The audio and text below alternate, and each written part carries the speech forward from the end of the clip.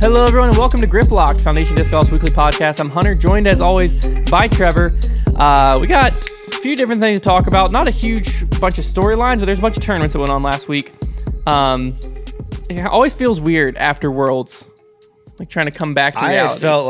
It felt like the season was over to me. I was just like, oh, there's more events happening. Like the world is still turning. No, I thought disc golf's still going on. I thought we all just needed to take a little break for a second so we could just process what had happened. It's like the second season. Disc golf That's season part like. 2. It feels like the disc golf season. It feels like literally like we're restarting and we're like building up to the next major, which I love. Yeah. But so last week we had the Clash of the Canyons, which was a Disc Golf Pro Tour Silver Series event. There were some pretty notable names there, but not that these top 3 aren't notable, but you're not going to hear the notable names in this top 3. Like, I believe Nico was there, a few other names. I forget exactly who was there because there was another event that happened, which was the Minnesota Majestic, that also had notable names such as Calvin at this one? Kevin Jones, James Conrad, Garrett Gerthy. Was Calvin at the Clash? I'm not sure, actually. Here, I feel like he was. Connor can look that up. Connor, look up the Clash of the Canyons. We're starting off on a strong foot. But basically what I was going to say is we had a playoff between Terry Roethlisberger and Dan Schlitter. Dan Schlitter ended up winning in the playoff, and Chandler Fry ended up coming in third on the MPO side. This raised a question to me, which is, who the heck is Dan Schlitter? I never heard of the guy. I hadn't either. Discraft Dan. He is unranked on the UDisc World Rankings. Maybe completely unranked. So, because I wanted to be able to be like, the probability of him winning this event against this field, tried doing it, and he's not even ranked. Yeah. He's local to Illinois, which is where this tournament was. He doesn't seem to really be touring much. He played at like the Las Vegas Challenge and at Memorial and stuff early in the season, but doesn't look like he's like really touring much outside of Illinois, so he can play like Ledgestone and stuff like that later in the season. But he has 23 career wins, but this is his first A-tier win. Wow, that's impressive. And what a time to do it than at a Silver Series event. Yeah. The Nick and Matt show brought up a good point, which like, this event felt like what the Silver Series events were like supposed to be or like used to be. Like at the beginning of the season, Silver Series events were drawing like the Rickies, Pauls, Eagles, to where like they're basically another Pro Tour event. Mm-hmm. Whereas this seems to be back to like a good field, but like that like almost that like entry tour level field, if that makes sense. Yeah. But I do not see Kevin Jones' name on the list. I was looking for Calvin. No, not Calvin Heimberg. Well, just sort by rating. Yeah, who's the sort highest by rating and rated tell players? us the highest rated players there, so we can give a good scope of who Dan Schlitter beat this week. You can just like tap the rating at the top and it'll bring him up. You can do it. You got it? It's sort of the opposite way. There we go. There you go. We have, the top rated person was Philo. Okay. Philo, Nico, Noah, Noah who? Minsma. That's Majestic. That's the Minnesota Majestic. This is Clash of Canyons. Clash of the Canyons. Which year? 2020. Yeah. I was gonna say because Noah Miensma just won the Minnesota Majestic. I was like, did we like mess up something brutally here? Why is that the one that came up whenever I looked it up? I don't know, man. The PDGA website is a mess. That's why. You gotta pay attention to what you're clicking on. It should say Silver Series too. Well, now we're just too invested, so we're just gonna wait for Connor. Here. Now just wait for we're waiting for I you. like it when you're under the gun like this. Yeah, you're under pressure right now, man. Everyone's waiting on you. Canyon Silver Series. Yeah. 2021. All right, Here we go. Sort by that rating. Tell me who was there, since I didn't do my research. All right, apparently. Nico. Yeah, okay. I knew Nico Andrew was there. Marweed, Chandler Fry, Gavin Rathbun, Ezra Robinson. Okay, so the biggest notable name is Nico. Yeah. So what, like I was saying, it's like a true Silver Series field where there's like several players above 1,000 rated, one or two like top guys, and then the rest are just like local pros and stuff like that trying to make a name for themselves. But it's a very impressive win for Dan Schlitter because he beat a pretty strong field and had to go to a playoff with Terry Roethlisberger, which Terry made a name for himself. I believe it was D-Glow last year or 2 years ago when Paul shot that like 18 down. Yeah. Terry, I believe, was the guy who was like right behind him. Or was that Willie Prince? It might have been Willie Prince, actually. Might have been Willie Prince. Terry's made a name for himself on the Pro Tour at an event. I remember there was like a breakout event for Terry. For some reason, I thought it was that, but I don't think it was. On the FPO side, we had Krishna Tatar taking it down. Good to see her getting another win back stateside. We also had Sarah Gilpin coming second and Holly Finley coming third. a lot of people were making a big deal about this Krishna Tatar win. Not that it wasn't a big deal, but I wanted to see like how impressive was this really. Yeah. And this is where I love the new statistics we have with the UDisc World Rankings, because what it allows us to do is Krishna Tatar is ranked 4th in the world, Holly Finley is ranked 19th in the world, and Sarah Gilpin is ranked 23rd in the world. So using the UDisc, I believe they call it dominance. Dominance factor. Dominance factor, or something like that. Using their dominance factor, you can like compare them and see the percentage chance of winning these matchups. Yeah. And so Krishna Tatar is expected to win 80% of the matchups between these three. Well, yeah, I mean, it's like everybody, like it's impressive to win at any point in disc golf right now. But like Paige and Kat are like, if you looked at Worlds, even like that's clearly who she is. You know, it's going to be really. Well, even if Haley King was in this field, right? Yeah, Haley wasn't there either. But that's what I'm saying. Like she should have won, and she did. So it's not like it's not like it's not an impressive win because it was a Silver Series event. It was still a strong FPO field. Yeah, it's just she was missing those like 3 or 4 killers in the FPO field. So it was hers to lose. Yeah, she basically had a 20% chance of losing, and she didn't. She won. So still an impressive win. It probably felt really good to her to get another win, and like hopefully build some momentum. I believe she's also playing in the she'll be at Des Moines Challenge coming up this weekend, which we'll talk about that later in the podcast. So we'll see if it gives her some momentum rolling into that event as well. But we also had the Minnesota Majestic, which just was interesting to me because the Majestic was just an A tier, and the Clash of the Canyons happened at the same time. It's a Silver Series, also just an A tier sanctioning wise. But like a Silver Series has a little bit more of an edge, I feel like most times. But people just love the Minnesota Majestic. So a lot of the like more top tier players, such as Double G, Kevin Jones, and James Conrad, were at the Minnesota Majestic, which is probably why they weren't at the Clash of Canyons. But we had Noah Miensma taking it down. Kale LaVisca, Minnesota local legend. You probably have heard his name on tour quite a bit as well. Yeah. He comes in second. And we had Ryan Sheldon, Double G, Kevin Jones, and Colin Bailey all tying for third. So again, kind of like Dan Schlitter, let's take a look into Noah Miensma. Dan Schlitter I had never heard of before this event. Yeah. Noah Miensma, at least I've heard of him before. He just got signed this past off season. Yeah, I think he go to DGA. He was with Innova for years. Yeah, well, I think he went DGA. Yeah.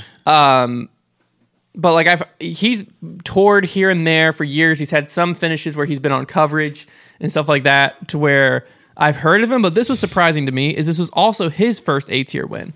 Wow, that is very surprising. I didn't realize that.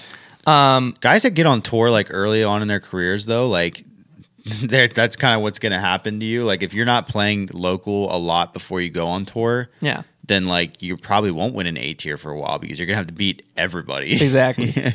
And this is also another thing where I really love these UDisc things because it shows us the flip side of the coin. So where Krishna Tatar had 80% of a chance to win, Noah Miensma, he's ranked 68th in the world, and he had a field with James Conrad, Kevin Jones, and Double G. So those are the people I compared because those are the more notable names there. Mm-hmm. He only had a 1.9% chance of winning.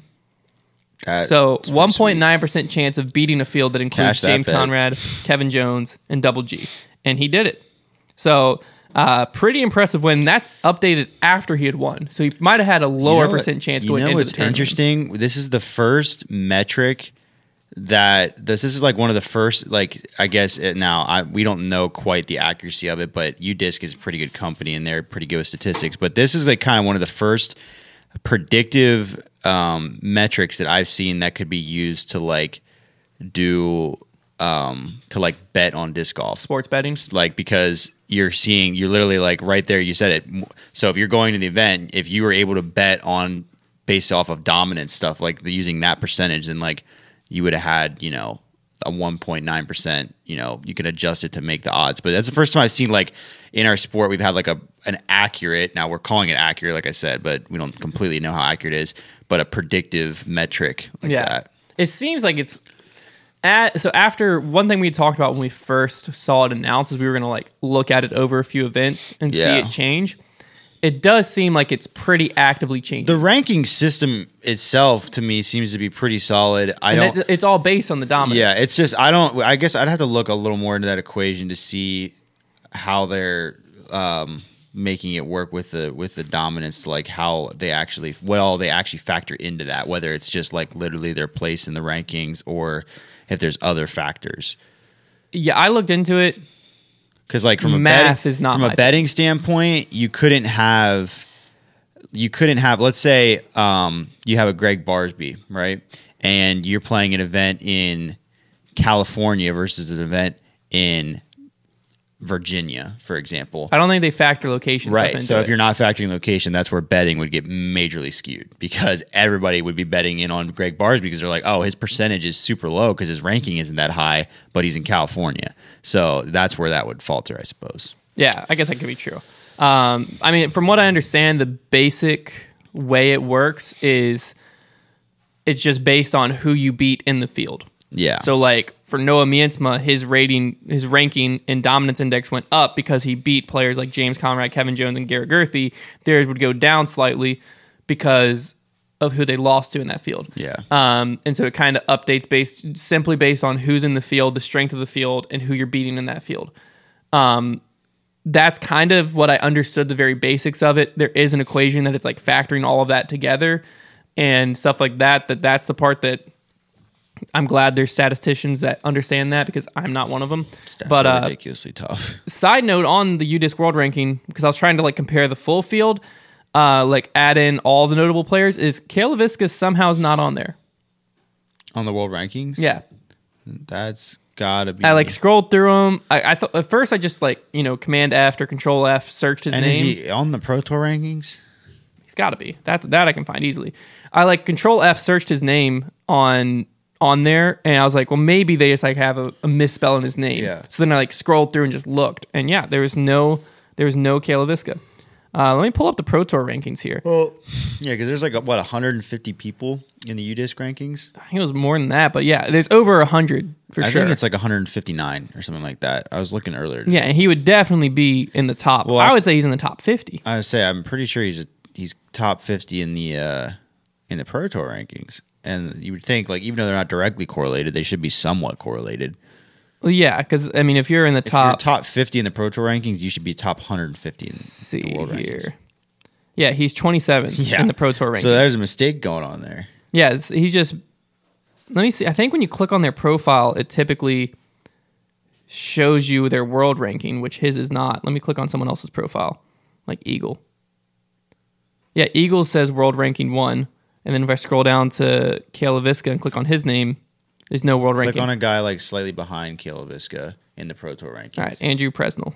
See where he should. His world ranking's 30. Yeah, so so all right, UDisc, if you're listening. Yeah, so somehow Kale is missing. Somehow he's missing from the equation. So that's why when I did the 1.9% chance, he might have had a little bit lower percent chance if he threw Kale into that mix as well. Yeah, probably. So very, very impressive win for Noah Miensma.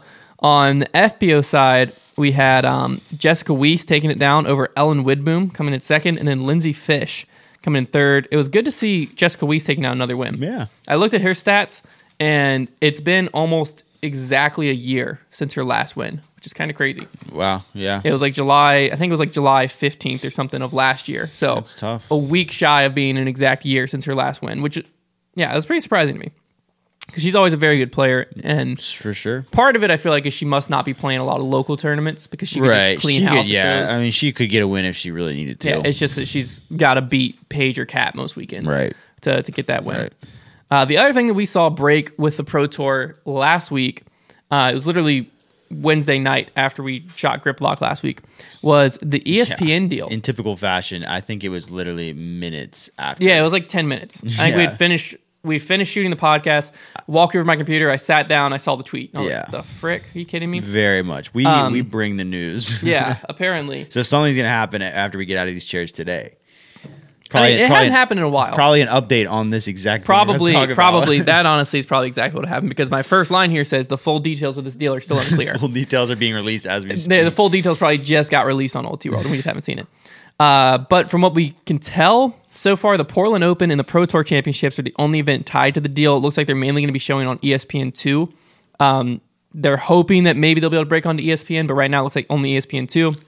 But here's from Old T World Disc Golf wrote a full article on this and has like quotes from several different people. You should definitely check that out. But here's a quote from the article from Jeff Spring It says the contract shows that in regards to national broadcasting, disc golf is not just a filler for lack of a pandemic-era sports programming, but instead a valuable asset that draws significant viewership with compelling content. The ESPN programming schedule is busier than ever, with sports leagues from across the world coming back online, and we're excited to be a part of it. So I think he makes an important point there. It's a very good point. Last year we got on ESPN, everyone was saying, well, yeah, because there's no sports on, disc golf's one of the few sports. Yeah. Now every sport's back. Right. Everything's going on right now. There's even Olympic content. Do we know when the broadcast dates are? The first one's August 6th, I believe. August 6th. Either August 4th or August 6th. Yeah, it's in the beginning of August. Before the Olympics, I think. And see, the one thing to note about August 6th is you won't have the NBA back, you won't have the NHL back, and you won't have football yet. But they're also doing the Pro Tour Championship, which doesn't even happen until October. Now that one could be different, but for this first event, it is in the barren patch of sports where only baseball. Which it looks like on. that first event will probably be the Portland Open. Yeah, and they said that they're going to be working with Gatekeeper, GK Pro, Jomez, and the Bluefoot Media, which is the same people who put it on last year, to kind of compile all the footage together and have 2 1-hour broadcasts is what it seems like. So I'd imagine like they did last year was an hour MPO, hour FPO or something like that. Like I said, the full details on the nitty gritty stuff haven't been released, but what this does kind of bring up is a question of 2 things. First off, I'm wondering if at what point, and this might be the point where disc golf being on TV isn't special. right. To two disc golfers, right? And the secondary question to that is, what does the viewership look like then? Because right now, if disc golf, last year when disc golf got on ESPN, the viewership was good. It was pretty, especially for what I would expect, viewership was pretty great. But that's because every disc golfer was freaking out and telling their friends. Yeah. Once you get on ESPN a little bit more, then it's you stop freaking out as much. I wonder what the viewership is going to look like when it's just that. Yeah, it'd be one thing if it was Disc Golf Network started broadcasting through some small local network and that was where it was. But the fact, anytime we get on ESPN, it's going to be, we're years and years and years away from being a regular stay on ESPN. I think we could get to the spot pretty soon maybe to where we are consistently getting our biggest events on ESPN. But, we haven't even made it to the main network yet. And, like I said, I think we are so far away from being a mainstay on the network to where it'll be a while before people aren't super freaking out about it, which is good, though. That's what we have to do. We have to say that we have to show them that we're going to get behind it. I'm curious, the fact that ESPN has come back to disc golf and continues coming back is really encouraging because it means that it's still to them worth pursuing. Now, like I mentioned, that first broadcast is going to be right in the middle of where they've got jack squat to show, as far as I know. That's kind of where the disc golf season falls, which is what makes it great. Which is it's basically baseball and disc golf are going on. Well, and some golf here and there. That right now, if they were broadcasting things as they were happening, like Worlds, for example, that would have been during the NHL and NBA finals. Yeah. It would not have happened. Yeah. But although there's off days. To be fair, ESPN isn't always broadcasting all these things, although they are going to have the NHL next year. But I don't know. I'm guessing their game is probably still they're just feeling it out and they want to be the first. They're establishing that relationship with disc golf to where the Pro Tour is going to have some loyalty to ESPN if it does get to the point where there's multiple networks down the road trying to basically bid for disc golf, which just sounds unreal. What I do suspect, though, and I always wonder what kind of deal that the Disc Golf Pro Tour is striking with ESPN, but I guarantee you that ESPN is absolutely fleecing the Pro Tour. Whatever they're paying for disc golf, and I don't blame the Pro Tour because A, the Pro Tour doesn't really know what they're worth, especially on the stage of big network television. Yeah. And B, Disc Golf Pro Tour knows they just need the exposure. So for them, it's really a marketing play. Yeah, well, the Pro Tour did say that this deal was monetarily better for them, but all they alluded to in that was that there was more spots that the Pro Tour could sell commercial-wise. Yeah, and I think... So it might be a deal as simple as you give us the coverage, we'll give you X amount of spots that you can sell, and that's that. Yeah, obviously, ESPN is not going to be paying a ton for it, but I don't think it's an issue. I think once we do start to get bigger, I think hopefully we're the Pro Tour is aware as to what they're owed, so they're not underpaid. But right now, it's definitely a non-issue, I think. Yeah. Now the secondary question I think this brings, because I think part of the issue that'll happen as we get, because to me this is a good sign that disc golf might start being like a few events a year, like you were saying, on ESPN's network, whether that's ESPN2 or whatever it may be. But the thing is, it's always going to be this post-produced coverage for right now.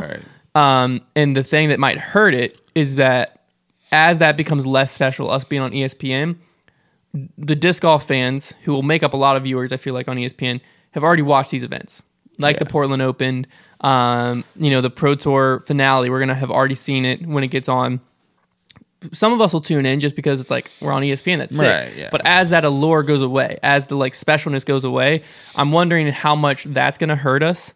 But the side thing is like, how far away are we from live disc golf even being on TV? Right. It's that comes down to basically whenever ESPN decides it's worth the resources and that they can get the live viewership to make it worth the resources. Because the thing is, not only they don't need a ton of cameras, to basically produce what they're already producing, but when they decide to show, when ESPN broadcast a sport, like now disc golf would be, the disc golf fans might get on that ESPN broadcast and point the finger at the Pro Tour for things, but everybody else is going to point the finger at ESPN for anything that happens. So ESPN is not going to go to a Pro Tour event and give you the product that we get from Disc Golf Network. They're going to give you an ESPN level product. So even though, they only need 4 cameras to replicate the product that we have right now, they're not going to do that. They're probably going to go all out. They also need to have a truck on site so that they can actually broadcast it. Yeah. There's a lot that goes into it. And golf, because here's the other thing, maybe, I don't know, when ESPN obviously does golf coverage, they've got towers in place for cameras. They've got all this stuff that goes into, building structures before the event even starts. I don't know what they would feel would be necessary for them to, in their minds, capture disc golf the way that they feel like it'd be good enough for their network. Because that could be, maybe the issue isn't the resources. It isn't, the sport isn't there yet. Maybe it's, we're not sure that we can capture disc golf in the way that we feel is good enough for our network yet. Yeah, because it seems weird, like, if you picture a golf tournament, because that's the coverage that's most similar.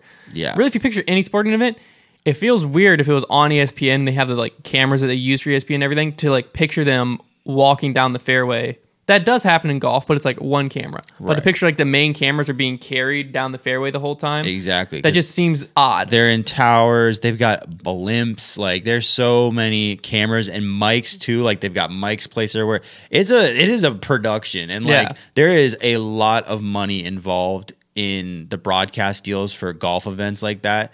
So, as far as we know, disc golf may be miles behind that, because right Yeah. now ESPN is literally approving a file, maybe giving them their artwork and just broadcast. Like, they're not doing anything. So for them, it makes so much sense to put disc golf on their network. It's like literally just free time slots that they can just throw in there and, move the needle a bit in a sport that people love.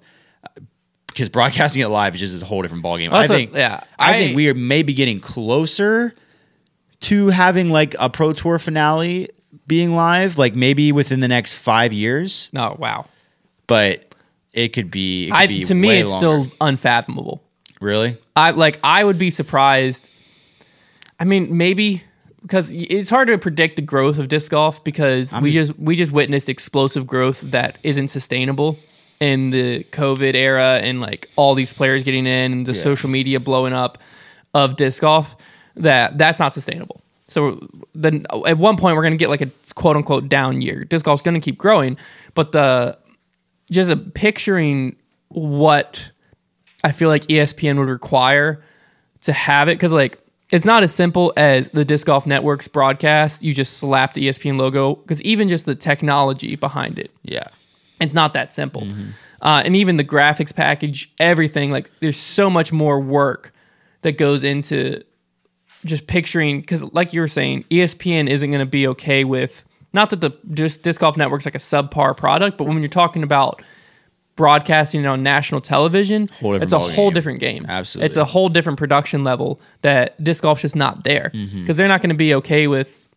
I think we use like 6 to 8 cameras covering 2 cards. There's just no mistakes barely ever made when you talk about ESPN broadcasting. Yeah. Because I mean, you've got guys in a truck, the switchers like that are basically directors. Like those guys are insanely good. You've got massive teams. Yeah, you have like right now we have, from what I understand, like 3 or 4 guys that are switching and doing the graphics. Yeah. You'd have to almost quadruple that. Yeah. For the graphics and just switching. And stuff like that is just where it starts to get unfathomable. And I also see a lot of disc golfers that like get upset. They're like, oh my gosh, cornhole's on ESPN and like disc golf can't get there. Like Right. that's how small we are. Cornhole is pretty massive when it's all said and done. Professional cornhole isn't. But I mean, everyone is throwing cornhole. It's at some point. recognizable. Yeah. B, they can broadcast that with like 2 cameras and probably like 1 ESPN reporter, and then just have the normal commentators. Like that to them is probably just as easy and as cheap as broadcasting post-produced disc golf. Yeah. Oh, it's To where it's like we send, and that's the type of stuff that you might be able to use on-hand cameras and stuff because it's like we can control the entire environment. We don't have to like worry about weather. We don't have to worry about we're in the woods. Like broadcasting cornhole and broadcasting disc golf, like you can't even try to compare those two. Yeah. Like that's broadcasting cornhole is probably got to be one of the easiest things to do. And so it's the same type of idea of like, yeah, we'll throw it on our network. Yeah. Because like, why the heck not? It's so easy. Exactly. But I'm just interested to see if, like, over the next 2 or 3 years, whenever disc golf does become a little bit more relevant and like on ESPN regularly, if the fact that we're gonna have the live coverage and our normal post-produced coverage of these events already out, and disc golf fans who want to consume disc golf have already watched them, if that's gonna hurt our long-term chances with bigger networks. Yeah. I don't know. Because, there might be 1 million plus viewers that have already watched the tournament that now won't watch ESPN because they already saw it happen. Yeah. I mean, maybe it's a matter too of if that starts to happen, Pro Tour having to cut off post-produced. But the disc golf fans are still going to watch it. So even if you cut off post-produced, like... Well, then they're going to have to watch it through the Disc Golf Network, though.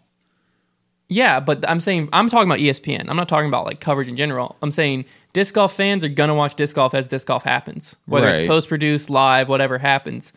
We're going to have already seen the Portland Open when 2 months later it's going to be on ESPN. Yeah. No matter how you see it, the nitty-gritty of that I don't think matters in this scenario. And like honestly, You've already seen it. Honestly, now that I have seen disc golf on ESPN, like I will tune in for the Portland Open on ESPN just to see if anything is different than the last time we were on ESPN, but I won't watch the whole thing. That's what I'm saying. And that's us. This Yeah. is literally our job. Yeah, like, and I'm 'cause- feeling the same way. I'm because like, that's sick. I'll tune in. 'Cause I've seen them throw rollers all over that course for 3 Yeah. hours. Like, Yeah, and that's exactly what I'm saying. Is like that's what I already feel like my attitude towards it, and I'm like, hold up, like this is literally a part of my job, and that's my attitude. There's Right. people who like we watched it. It was cool. It still is cool. Don't get me wrong, but I'm not really worried. I'm just wondering how much that's going to affect it. yeah, Because if we tank this, like if the ESPN broadcast tanks now, they're gonna be like, oh well, it's a waste of our resources. But it's just because we've already seen it. But Yeah. I don't really know if there's a good way around that because you can't stop producing disc golf content, post-produced and live. You can't like stop where people can consume it just so you can consume it on ESPN months later because we're gonna check the scores on UDisc then. Yeah. we're gonna like it's a weird spot because like disc golf is nowhere near being consistently live on ESPN. So like it's not really something we should be shooting for. What would be great for the sport and the best goal is to get to the point where our most popular event of the year is live on a network. Yeah. That is where we want to be. Like if we could, and that I think if the Pro Tour finale, I feel like is the most obvious choice for that. They should change the format.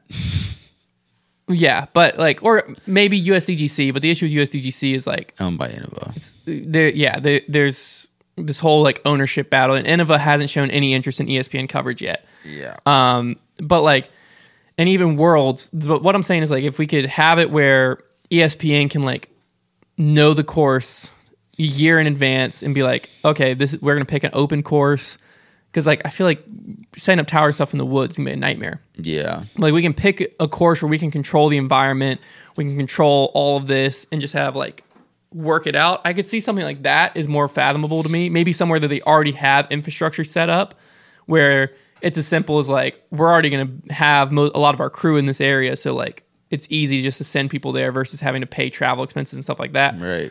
I don't know. Logistically, I feel like a tournament like that I could see being live, but like consistent disc golf live on ESPN where it's like all of our majors are broadcast, that's what's unfathomable to me. Yeah, I mean that's way down the line. So that's where I'm like, how far away from being live on ESPN or CBS or whatever, like live disc golf on there? I mean, I'd just be happy if I ever saw it in my lifetime. Yeah. To be honest with you. Yeah. I think that'd be sick. But like, and at that point, that might not even be the most popular way to consume sports content. Who knows? So, with that being said, it's time for the fan favorite segment, Trevor's Trivia. I heard you have a fun one for me today. I got a bit of an interesting one today. So today's it's more of a game than trivia, but That's what I love. kind of both. So today we're gonna see how far, or maybe how fast, how fast, because it's not super difficult. You can get through the alphabet using just the first names of pros, MPO or FPO. Now there are, let's see, I think there are 1, 2, 3, 4, 5 letters that are pretty much impossible or not even possible at all. So when you get to one, I will warn you of that. But the rest of them, you should be able to do pretty easily. Okay. I'm trying to think through, and I'm already stuck on B. So we'll just go with A, AJ Risley. Okay. B. B is not an easy one. Bo Tillman. Okay. He's not a really relevant pro anymore, but he's out of Oklahoma. I'll accept that. I kind of figured you'd stick to like relevant pros. Well, that was the first B that came to my mind. Okay. What's a relevant pro that starts with B? Ben Callaway. I didn't even think of him. Ben. Come on. He's one of the harder ones. C, Calvin Heimberg. Yeah. D, Dave Feldberg. Yeah. Eagle McMahon. Yep. Now F is one of those near impossible ones. You're not going to get anybody super relevant. So if you could find a name, that'd be great. If not, He's got to be like a Fred or something. Frank Kaminsky. Frank the Tank. there's only one that I picked up that was like a name that I recognized.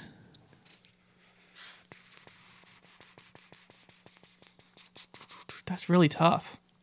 What are some F names? There's not. I can only think of like Frank. Frank and Fred and I don't know of any disc golf named Fred. the one. I'll tell you the one that I Yeah. got. It's Finley Buchanan Jacobs. Oh, I never got that. Right, exactly. I Yeah, that completely- was a tough. F was a pretty difficult. So do I one. lose because I keep going? No, you can keep going. Yeah. That's one of the words I said was going to be Double like, G, impossible. Garrett Gerthy. Yeah. H, Haley King. Yeah. Now I is the next one that is like I could not find anybody relevant with I. Isaiah Esquivel. Who is that? He's a junior, absolute baller in like the 15 under division, sponsored by DD. Is he a pro? I think he just went pro. Yeah, 16 under or something like that. He's like 16 or 17, and I think he just turned pro. Look him. I don't know how to spell his last name. I didn't even pronounce it right. What's his name? It's definitely Isaiah. Okay, we'll go Isaac Robinson. Ah, there you go. He's a pro. Plays for Okay. Prodigy. Okay. So there we go. Great. J, James Conrad. Yeah. K, Krishna Tatar. Mm-hmm. L. Gotta go through my alphabet. L. This one's a little bit tough. Leo Piernan. There you go. I had Lisa Fakis written down. Lisa but Fakis, that would've that's been a good easier. one. JKLM. Michael Johansson. Yeah. N. Nico LaCastro. O'Reilly. O's a tough one. Am I missing someone obvious? It's only kind of funny because go ahead, Connor. Because I would say it's only kind of funny because like you practically already said their name. I mean, there's Connor O'Reilly, but that's not his first name. No, not when you're saying. Just say the letter Just say again. the letter. Again. O. Yeah. Owen. Connor got it. You're real close with that. It's like you're mispronouncing it.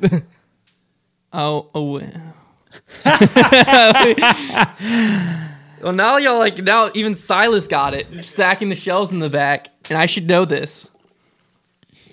Owen Scoggins. There you go. You're like, oh. Well, I was stuck on Owen for some reason. Wait, isn't there a player? Devin Owens is what I was thinking. Okay. So Paige Pierce. Yeah. M-N-O-P. Q. Oh, Q's impossible unless you know a Q. I know a Q in the junior division. Okay. Quentin Penikoff. There you go. Shout out Quentin. He won a junior grant. What's after Q? PQR. R. Reed Frescura. All right. I like these. Um, No Ricky. Just read I didn't even think of Ricky. S. Simon Lizotte.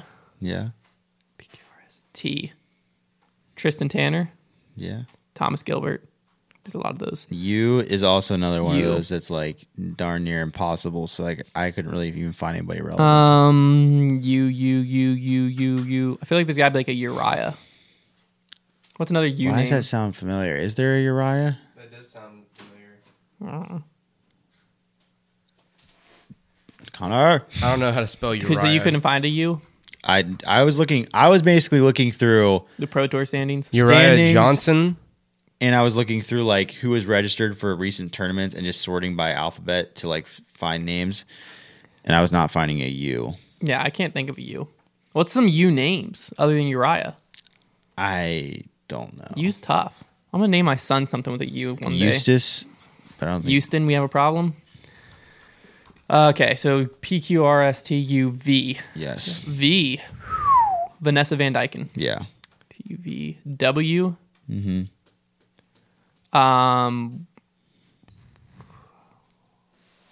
First one came to my mind is like Wes Shinovar, but he's not. I don't think he's a pro. He's like the underground team manager. This guy's got so many names. Team Stamp Wes. There's got to be a Wes though. W or something. Ulysses. Ulysses. Oh, Ulysses. There you go.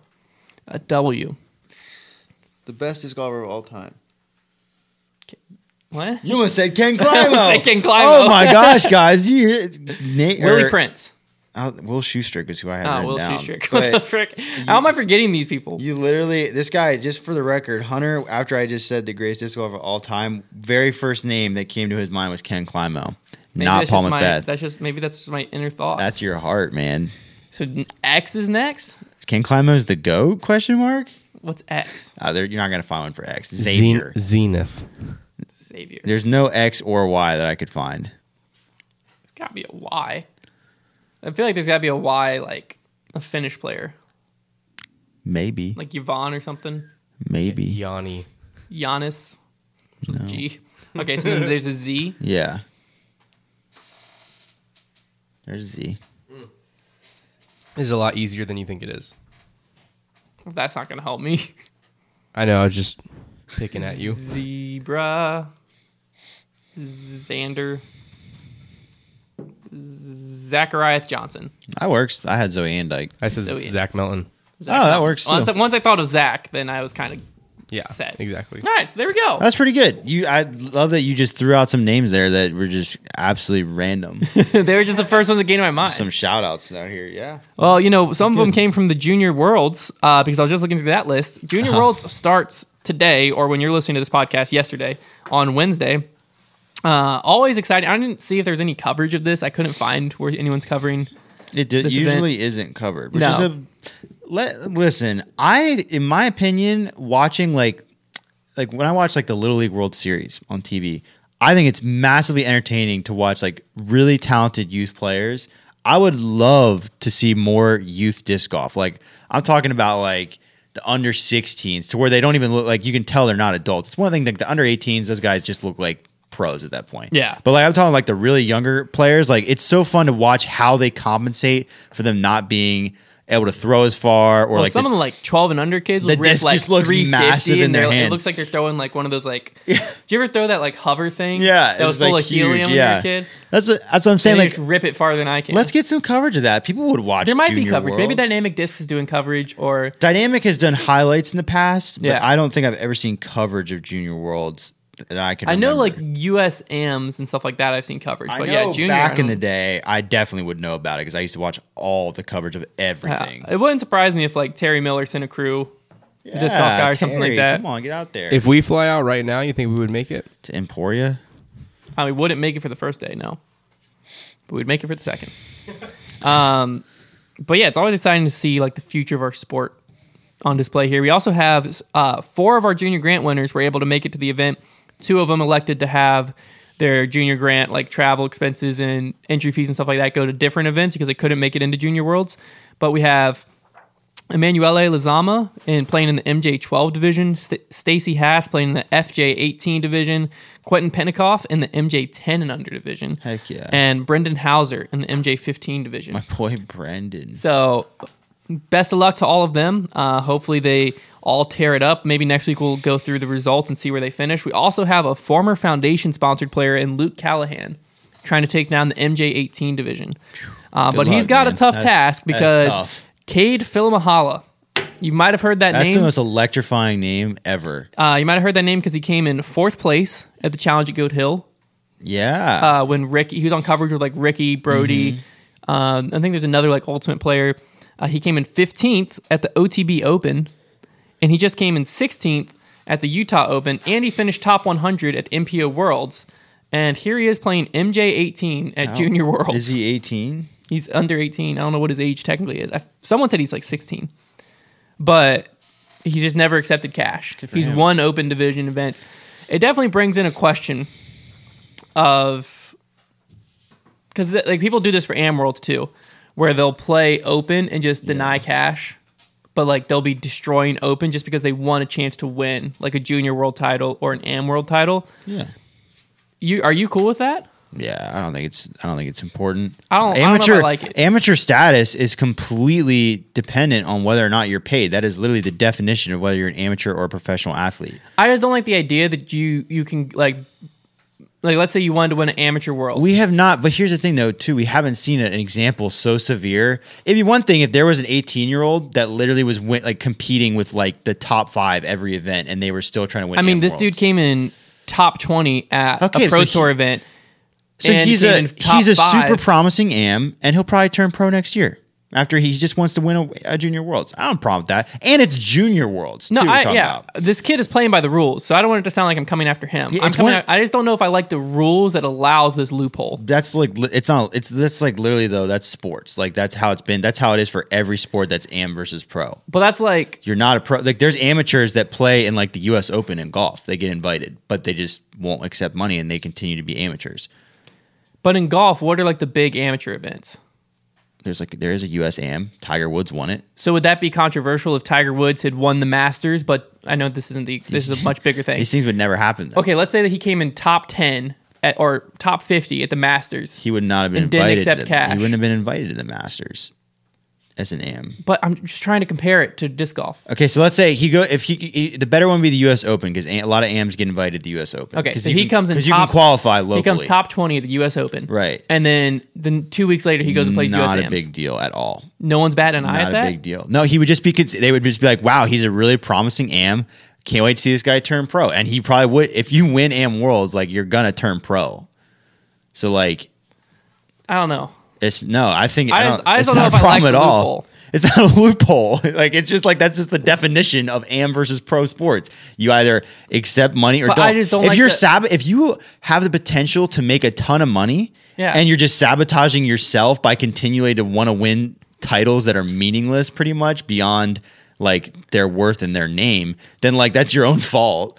You know, there's nobody to be mad at but yourself. That's one less person to beat on the pro side of things.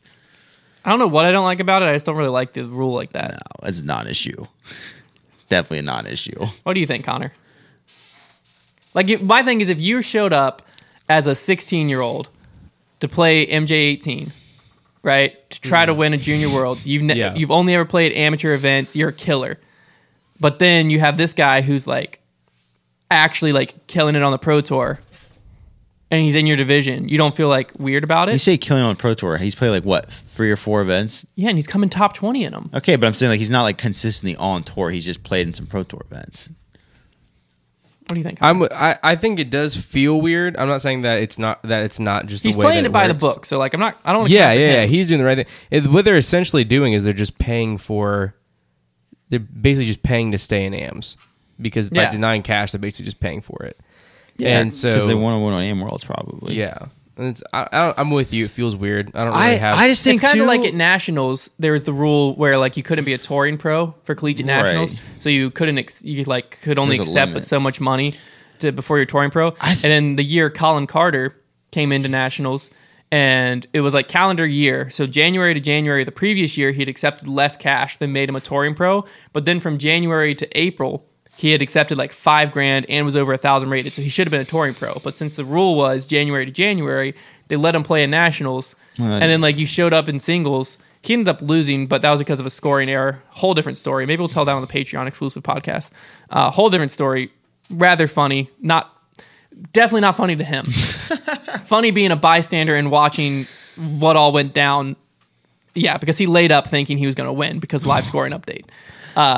Anyways, you went into the week knowing like I've got to beat like the best player in North Carolina open wise. Like this dude's smacking around Barry Schultz and Schwebe, who shout out to Schwebe, just had his 300th win, second player to ever do it.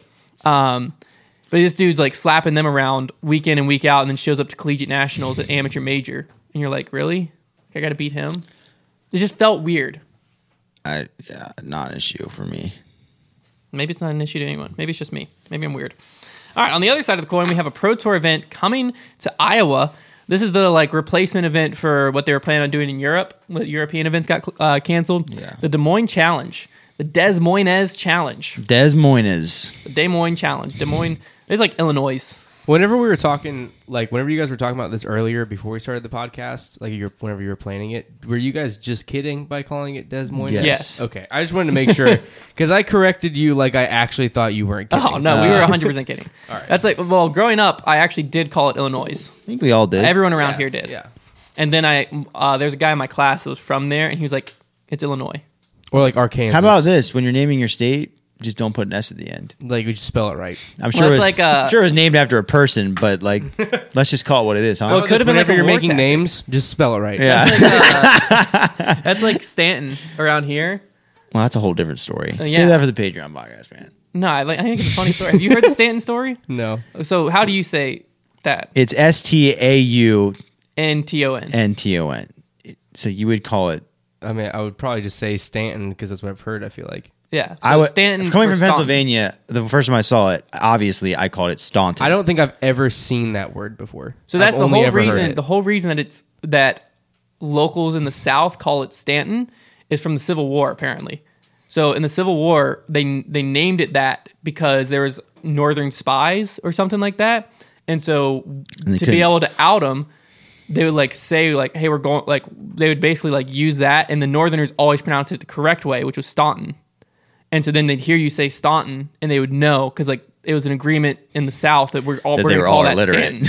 We're going to call it Stanton, which they all is agreed wrong. that they just didn't know Wow. how to read. And so now, like, people from the South still call it Stanton. That's actually the that coolest is thing. so I would be interesting. That's super what- yeah. proud to be from Stanton. Like I'd be like, I'd feel very like That is so included. Yeah, Cool. when I learned that, it like blew my mind because like people from the North would always call it Staunton. I'm like, well, no, we say it's Stanton, and they like, no, that's wrong. I'm like, well, yeah, I don't know why. Yeah, and I I don't know learned why. it. I'm like, Yeah. oh, like that it's is so intentionally interesting. wrong. I Just- love Civil War. It's history. just like how everybody down here says tournament instead of tournament, and now I well, do. that's it. awful. And now tournament is terrible.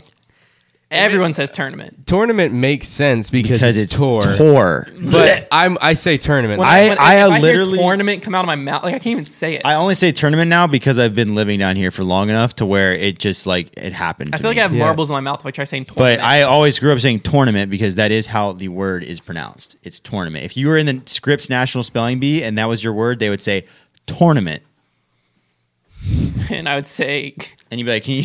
And you'd go Can you use that in a TURN. Like I don't have a problem with different pronunciations, but like it is like you It just sounds like you have have a problem with to. different You have to pronunciations. admit at least. So do you say like I'm gonna go play this tourney? I instead of used tourney? to. I tourney? used You would to. say tourney? Yeah. Like, I agree. What? I agree. It doesn't roll off the tongue, but it is the correct pronunciation. I like how we're making fun of him now. like as long as you admit that the word should be No, yeah, tournament. it I know. definitely like, should then be I don't have an tournament. issue with it. We can call it tournament all we want. That's Cool. fine. English will never make sense. English Let's is just so accept that. Yeah, stupid. it won't. What's a- Whenever I would ever ask my grandma a question whenever I was a kid, and I would be like, "Why is this spelled like this?" She would just be like, "That's just our crazy English language." That's just English, man. Yeah. It's just English. And that's Dallas. But yeah, Stanton I always thought was interesting. But anyways, back to Des Moines. Des Moines. Back to Des Moines. back to Des Moines. Des Moines, if you will. Will. I've heard some great things about this course they're about to play. The Pickard Park Gold layout, par 64 for MPO, 65 That's a tongue twister, for man. FPO. Pickard Park Gold. Say parked at Pickard Park like 5 times fast. Parked at Pickard Park. Parked at Pickard Park. Parked at Pickard Park. Parked at Pickard Park. Just I'll say Stop it slow before and you you say something you shouldn't. I'll Just start. stop. I'll say it slow and you speed me up in post. All right. Parked at Pickard Park. Dang it! I still messed up. Anyways, Pickard Park Gold. I mean, we already kind of talked about this, but I put it in the notes here, where it feels like we're hopping into a second season, going back to the Pro Tour. I know. I gotta catch my breath. But I don't. So this is the part we didn't talk about before. Do you remember feeling this way previous years, or is it like mixture of It's 2 tough 'cause we years didn't have off? It's tough because we didn't have a Worlds. That's what last I'm year. saying. I've been following disc golf like uber closely this year. Because like when I was in college, I was more of a casual disc golf fan. So like this has been my first full normal season of disc golf as like somebody who works in disc golf and like is avidly following it because Yeah. of the podcast. So it's tough to say. I don't think I've ever felt this way, but also it's tough to say because it may just have had related to the fact that the Worlds had such a ridiculous ending that it felt Yeah. like the finale to a TV show. That's what I was gonna say. Is like I don't know if it was because I I expect credits to start rolling as James Conrad is running to the basket and like the Time of Our Lives starts playing. Yeah, because and I it feel like ends. I'm following disc golf just as much as I've followed it in the past years. Because I've always been like a diehard U-disc follower and stuff like that. But I don't remember ever feeling like the season was over after Worlds. Because I literally feel like we're starting a second season of disc golf right now, and so I feel like it's a combination of we took 2 years off of Worlds or like missed a year of Worlds, and then we had the craziest finish of all time Yeah. at Worlds. I think like it was just this culmination where like all of our emotions from the season just like it just felt like the end. Yeah. It felt like just a storybook ending, and now we're like right back into it. I agree with that as well, but it also feels like you said, like a new season because it feels like someone was dethroned. Even though Paul wasn't defending.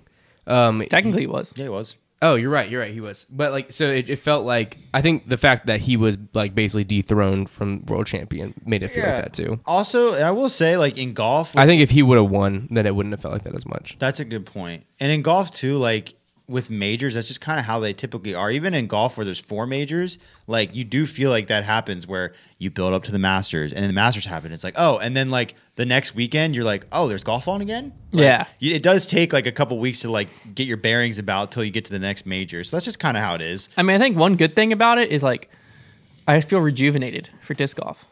Like I came off of Worlds and I like I feel like I got run over by a truck after watching Paul get his heart ripped out like that, man. I feel like I got hit by a truck. But like even like content wise, like everything, I just feel like I have a new outlook on disc golf right now. I may have felt slightly that way until I played the worst disc golf of my life last night, and just You really didn't play that I literally- bad. He played pretty He didn't play that good. Nah, it was pretty bad. I literally got home, looked at my rack of discs, and was like contemplating listing them all on eBay. And just to be dramatic, but also because I felt like I wanted to. And I was like, I don't need all You these. just need to get They all one good fly the shot same. in, They man. all go into the trees the same. You just need to hit that one shot that just like brings I you almost back. did it too. On the Oh last yeah, hole. Maybe That save that. We'll save that for the Patreon. Patreon podcast too. But no, that was a baller move. He almost walk off ace the last hole. Would have been crazy. It would have been insane. Ended up, it probably wouldn't have actually mattered because Connor's the clutchest man on earth. No, it would have mattered if I'd have made that. You would have we tied. would Would've have mattered. tied. Yeah. I would have given up. I would have conceded. That's probably true too. I would have conceded and I was up like 10. I would just be like, screw this. I'm walking home. But let's look at some predictions for the Des Moines Challenge. My top 3, I think Ricky's going to take it down. I don't know why. I think Calvin's going to come in second because Calvin always comes in second. And for some reason, I was looking at this list and Nico LaCastro was just reaching out to me, yelling at me, saying, pick me. And so I put Nico as my third. That's funny you say I that. went Ricky, Calvin, Nico. I didn't take Nico, but like there was a player to me that was having that same effect. A player that I think is just very due for a win right now, and that player is Kevin Jones, and I'm picking him to win. Oh, you're picking Kevin Jones to win. I'm picking Kevin Jones to win Looky the here, Des looky Moines here. Challenge. And I have Calvin in second because I think he's the other guy that may just absolutely go off for a win, and then Ricky in third. There you go. Now we also are going to be bringing back the dark horse picks. Wait, did we do an FPO? Well, I was going to do the dark horse and pick FPO? for MPO2, and then I have like one other thing I want to follow for MPO, and then we'll go into FPO Okay. prediction. Before we do this, I have a question. Yeah. This is so dumb, but I am on the PDGA website on the Des Moines Challenge 2021 Ewing Flex Start. Nope. There's different. It's Okay. a different event. That's what's it called then? It's presented by Discraft. And yeah, it should have DGPT in front of it. Okay, because I did not see that. All right, continue what you're doing. Well, I'm going to let Trevor say I found it. his dark horse pick first. Listen, my dark horse pick. He's 999 rated from Iowa, and his name is Eric Shomo. Cheap. And I thought, did you say over there, Chick-fil-A boy? Listen, everybody knows that now Eric Shomo is going to suffer a tragic end because I just picked him. But I thought that name was really cool, and he's high rated from Iowa. So, like, you know, I might as well just try. I'm as hard going as I can. along the same train of thought, but I'm picking someone. Wait, where's your guy even from? Let me scroll down and find your guy. Iowa. Well, yeah, but like what city in Oh, Iowa? I don't know. That's You not went important. Eric Shomo, Norwalk? Yeah, that's so far away from Des Moines. Norwalk, dude. That's No, so it's far not, away. dude. That's It's- hours. It's the next town over, man. That's hours It's a from hop Des and a Moines. skip. I'm picking a local boy, Matt Polson, 990 Des rated Moines? from Des Moines, Iowa. That's a lot of pressure, man. 990. A lot of Matt, pressure. but he designed the course. Actually, he put that course in. That course is in before he was born, man. Grow up. I'm gonna actually look this up. While Connor, who you got? Are you picking your guy right now? Kyra's like, I'm gonna look up Norwalk to Des Moines. He I'm picks like the gonna- first guy in alphabetical order. I'll take Alvin Alverstein. I'm gonna go with John Jones. There's Da da da da. Johnny What? Bones Jones is there. Oh, 20 rated minutes. Norwalk's 20 minutes away. 996. 996. John Jones. Where's he from? He's from Kansas City, Kansas City, Missouri. That's where Or Missouri. There's a Kansas City, Missouri. Kansas. Or is it St. Louis? Yeah, there's a Kansas City, Kansas. He's from too. Kansas There City, is. Kansas City, Kansas City. Kansas City, Missouri. New York, Yes, New York. Missouri. Yes, Missouri. The United States. He's 3 hours away from the course. It's really That's not that bad. pretty far, bud. He's never Yeah, been. you know why I chose him? Because I thought he was going to do good. All right, well, we'll see. Interesting. Coffee's back on the line. Connor hasn't paid for the Chick-fil-A. Yeah, who? So I was confused. The money has You to have go to Venmo me Trevor because $10. I paid for Okay. Hunter's Chick-fil-A. Gotcha. $10. Yeah. Coming Trevor's at you. wife brought us Chick-fil-A, Basically, and I placed my order there's for I Connor to collect pay for it. 600% interest though on late payments, so So that's gonna be $60. the other person I think will be interesting to see is where James Conrad finishes. Coming off his first World Championship, he did play at the Majestics So last I'm week not as interested now that I've seen him. and came in 12th there, but it wasn't back against a on to earth. full-blown Pro Tour field. So I just feel like it has to be weird, kind of like we're talking about. It's weird, like watching it, but like imagine James Conrad, like you just achieved probably your disc golf dream. Like it's got to be everyone's Yeah. disc golf dream. You just achieved like your career dream in the craziest fashion ever, and then it's like, oh, you're right back on tour, bud. Like, go kill him. You know what I mean? Like you just reached the pinnacle of your career Yeah, as far as like you're now a world and U.S. champion, that's crazy. and then you just got to go back on tour the next that's like that's impressive company right there. World yeah, and U.S. that's what I'm saying. A lot of guys haven't done very that. few people in that. Here's the thing. Man, that would have been a great trivia question, you idiot. World and U.S. champions. Yeah, I mean, I had to think Ken Climo, Paul Macbeth, James Conrad, Barry Schultz, Dave Feldberg. I think so. I can't really think past that. I don't think Dawes has a U.S. Does he? I don't know. Maybe that's a no. I can't be a future In trivia any question. case, I think James Conrad's season is just going to look like the beginning of it did. He's just going to like every once in a while have a chance at winning and just have a lot of top 10s, top 15s. Like Yeah. Worlds, he just strung it all together for a week, and like that's what it takes to win a major or any event. Really, is you just got to put it all together for a week, and that's the disc golf scene right now. It's really hard to win. Extremely hard to win. And we somehow Worlds almost did the thing it does where like all of the best players rose to the top and like one of our best players almost won Worlds again. And now James Conrad is still one of our best He's players. 6th in the world right now. Right. But I'm saying like Worlds has done this weird thing over the last few decades where it was like Climo, Paul, and Ricky winning all the Worlds, which is just super crazy that tournament does that. And it used to be because there was a million rounds. I think it's just because you don't get to be a top player in the world without like a clutch factor and knowing how to win. Right. And James has the clutch factor. I'll tell you that much. Absolutely. And so I think that when World shows up and everyone feels that pressure of like it's a world championship, then it's going to cause the top to rise to the top. Yeah, I think it has a lot to do with it, the pressure for sure. Yeah. That's why you see guys like Sexton hanging around too. Yeah, because he's been there. He knows what to do. On FPO, prediction-wise, I've got Paige Pierce taking it down.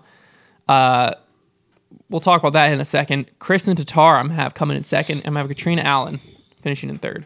I got Katrina first, Paige second, and Kristen third. I think Katrina might be on cloud 9. I think the rest of her season could be really good. Well, yeah, so, on MPO, I think seeing where James finishes after winning is going to be interesting. On FPO, I think seeing where Paige finishes after losing is going to be the more interesting storyline. Because if she comes back and does what I just predicted, where she wins, rest of the season, typical Paige, she just happened to lose Worlds. She takes another bad loss. That could be real interesting. Because she was starting to have a dominant year. She had won 4 or 5 straight. She was definitely picking up steam. Elite Series events leading into Worlds, but then lost Worlds in a very unpaged fashion. Basically just, for lack of a better term, choked it away on 18. Threw it away, yeah. I expect Kat to just be Kat, and she's going to be up there in contention because she's like the Calvin Heimberg of FPO, where she's always around. She's always up there. So I expect Kat to be up there. I think it's just going to be interesting to see what Paige does and how Paige reacts. So this is Paige's first tournament back since Worlds. Also, another interesting thing is we don't see Eagle McMahon on the list to be at this tournament. Yeah, he takes breaks sometimes during the season. Yeah, I haven't really seen him post about he's taking a break intentionally or the reasoning behind it or anything like that. There? Conspiracy theory time. Is Simon there? Is there some sneaky Discmania stuff That's going on? That's what I'm saying. Is there a sneaky Discmania event thing that they need to be doing? Let's see. Unlock the conspiracy. Is Simon at this event? Let me scroll. What's Simon rated? I don't know, probably 10:30 something. Okay, I'm down to 10:15s, and there is no Simon Lazat. Ooh, so it looks like there could be some sneaky Discmania things happening. What if they're filming something? You never know. Maybe. Wow. Interesting. Just remember I said that when the new Discmania Corvette comes out. It's a brand new electric car. Man, Italian made. It's Ferrari. Yeah. Which, update on that. We have officially gotten our hands on a P2, a prototype P2. Yeah. Plastic feels great. Disc feels great. It's a great feeling disc. We Feels also great. We handle some charity auction stuff for the Paul Macbeth Foundation. Stuff will come into us and then they'll run the auction and then we ship it out. One of the discs that I don't think they've put on auction yet, but I'm sure it's okay for me to say because they're going to put it up auction at some point, is the new C-Line PD. So we got to feel the Italian blend plastic. I don't know what I said there. I don't really think there's too much exactly comparable on the market, but I feel like personally I felt like the plastic it was closest to is Champion, I think so. which I think that is great news for Discmania. And also the PD felt like a PD. You hand me that, I'm guessing it's a PD every time in my hand. It's really impressive. Discmania is onto something. They are really There onto is something. nothing bad about the plastic. No, yeah, No. it feels great. The only thing we can't- all know is the durability. Yeah, and obviously we can't throw a charity disc into a wall and test that. But We could, but that would kind of make us scumbags. But the P2 we're definitely going to do a review of and stuff. Hopefully we can find old D1 or old D1. An P2. old D-line P2. Do you still have yours? Any of your P2s? Yeah, I got rid of I've mine. never owned man, or I one. gave He them got away. rid of his. Connor I got got rid rid of of his. them. So My brother-in-law threw might. one into a lake a couple months ago. So we can just go swim in that threw lake. an S-line P2. Yeah, that's what it's Somebody, S-line we P2. can get one. We'll find someone somewhere. But I know where I could get one. Your brother? No. Pete? Meekly. Oh. He's got P2s for galore. I'm sure of it. There we go. Why did I not hold on to those? You could have been a millionaire. Every single week on the podcast, whenever we bring up Discmania, that's all I think in my head is, why did I get rid of those? Yeah. I had almost a full Discmania. Luckily, bag. I didn't own a ton of Discmania to I where had so I can't much feel super Discmania. guilty. Nah, the only Discmania I have is in my bag. I had Being lot a of disc P2s, golfer though. and being in college is rough because anytime you. Are you really getting a phone call right now? Sorry. How unprofessional. As I've like sat over here on my phone half the show. But like, I just lost my train of thought. Oh, it's so hard to be in college and be a disc golfer because that just means you're broke, and at any second you have or any chance you have, you're going to trade in all of your discs to get like one other disc from Play It Again. It's true. I traded in all my discs for a set of golf clubs. All my one of my Prodigy allotments. It was Ouch. like 60-some Prodigy discs. You're going to disc golf jail for Yeah, that. if you go to the Play It Again in Lynchburg, all Prodigy is in the U section. Yeah, just from Liberty And players. it's all brand new. Yeah, I mean, there was a time where the whole used like basket was just my Prodigy stuff, I used to and it have a all had my ton- name on the bottom. I used to have a ton of stuff in that. I used to buy so much stuff with teammates' names on it. Yep, that's what we did. Good Cycled stuff, through man. it. That's right. Is it reused? But yeah, I recycled? mean, the D-line plastic from Discmania has almost like a is that even what they're going to call it? I think so. It's incredible. It's got like a It feels a better than grip to P-Line it. used to. It's got a texture that I haven't felt in other plastics. Yeah, it definitely it doesn't. I don't really know what baseline to compare it to. We're not being paid to say this either. No, by no No. means. Unless you want Unless to, you want to, Discmania. you see. There's always the option. But no, like it genuinely, I've personally never even thrown a P2. They're So amazing. we'll probably have to have Trevor do the review. I'll know the difference. 'Cause Yeah. I threw them more than anything else in my entire bag. So we'll probably do a mixed review of Trevor and I, so like you can see a first time just putter thrower, or not first time putter thrower, but like a first time thrower with a P2 who just likes putters, and then someone who used to throw a P2 all the time. But very promising stuff. And when I felt it, and I was like, this feels very similar to Champion, just like a little different. I was like, that's great news for them and for me because I want a C-Line MD3 still. So very exciting stuff. They're also all PDGA approved now. Another update. I don't know how that works, that like the prototypes were sent out and then they got PDGA approved. Like, does that make the prototypes PDGA approved? Or like now any runs going forward are PDGA approved? Nobody's going to care. Yeah. I mean, I'm I not care. calling anyone on it. I'm calling them on it. Good thing Connor doesn't play tournaments anymore. Did you ever play tournaments? Just college. Yeah. Makes sense. Good for you, man. All right, we're going to wrap up the show with a Make That Call. This one is going to be a pretty specific scenario, and some people will know where I got the scenario from. So, Trevor, I'm going to paint you in this scenario here. Okay. You're playing in a tournament on a course that uses logs and large branches to line fairways and greens and stuff like that. You walk up to a pretty scenic hole. There's down logs kind of like marking the green a little bit. Player's drive on your card lands right next to one of these logs. He proceeds to move it as it is dead and unattached. Is this, in this scenario, allowed? And the log is behind his lie. Yes. Yeah. So if it were just a branch, he would be able to move. Correct. But it's just the fact that it's been intentionally placed and Right. like is used to line the fairways and stuff I'm like pretty sure there's a rule where brush and things of that nature that are meant to be in place to like define the course are not allowed to be moved. So that's my call. that. So that's correct. Yeah, So I've a heard player that one must before. choose the stance that results in the least movement of any obstacle that is permanent or an integral part of the course. A player may move casual obstacles that are partially or completely on the lie or in the stance area, regardless of whether they extend in front or behind the lie. A casual obstacle is any item or collection of loose debris, such as stones, leaves, twigs, or unconnected branches, or any item as designated by the director. So that happened at Worlds. I believe it was Paul.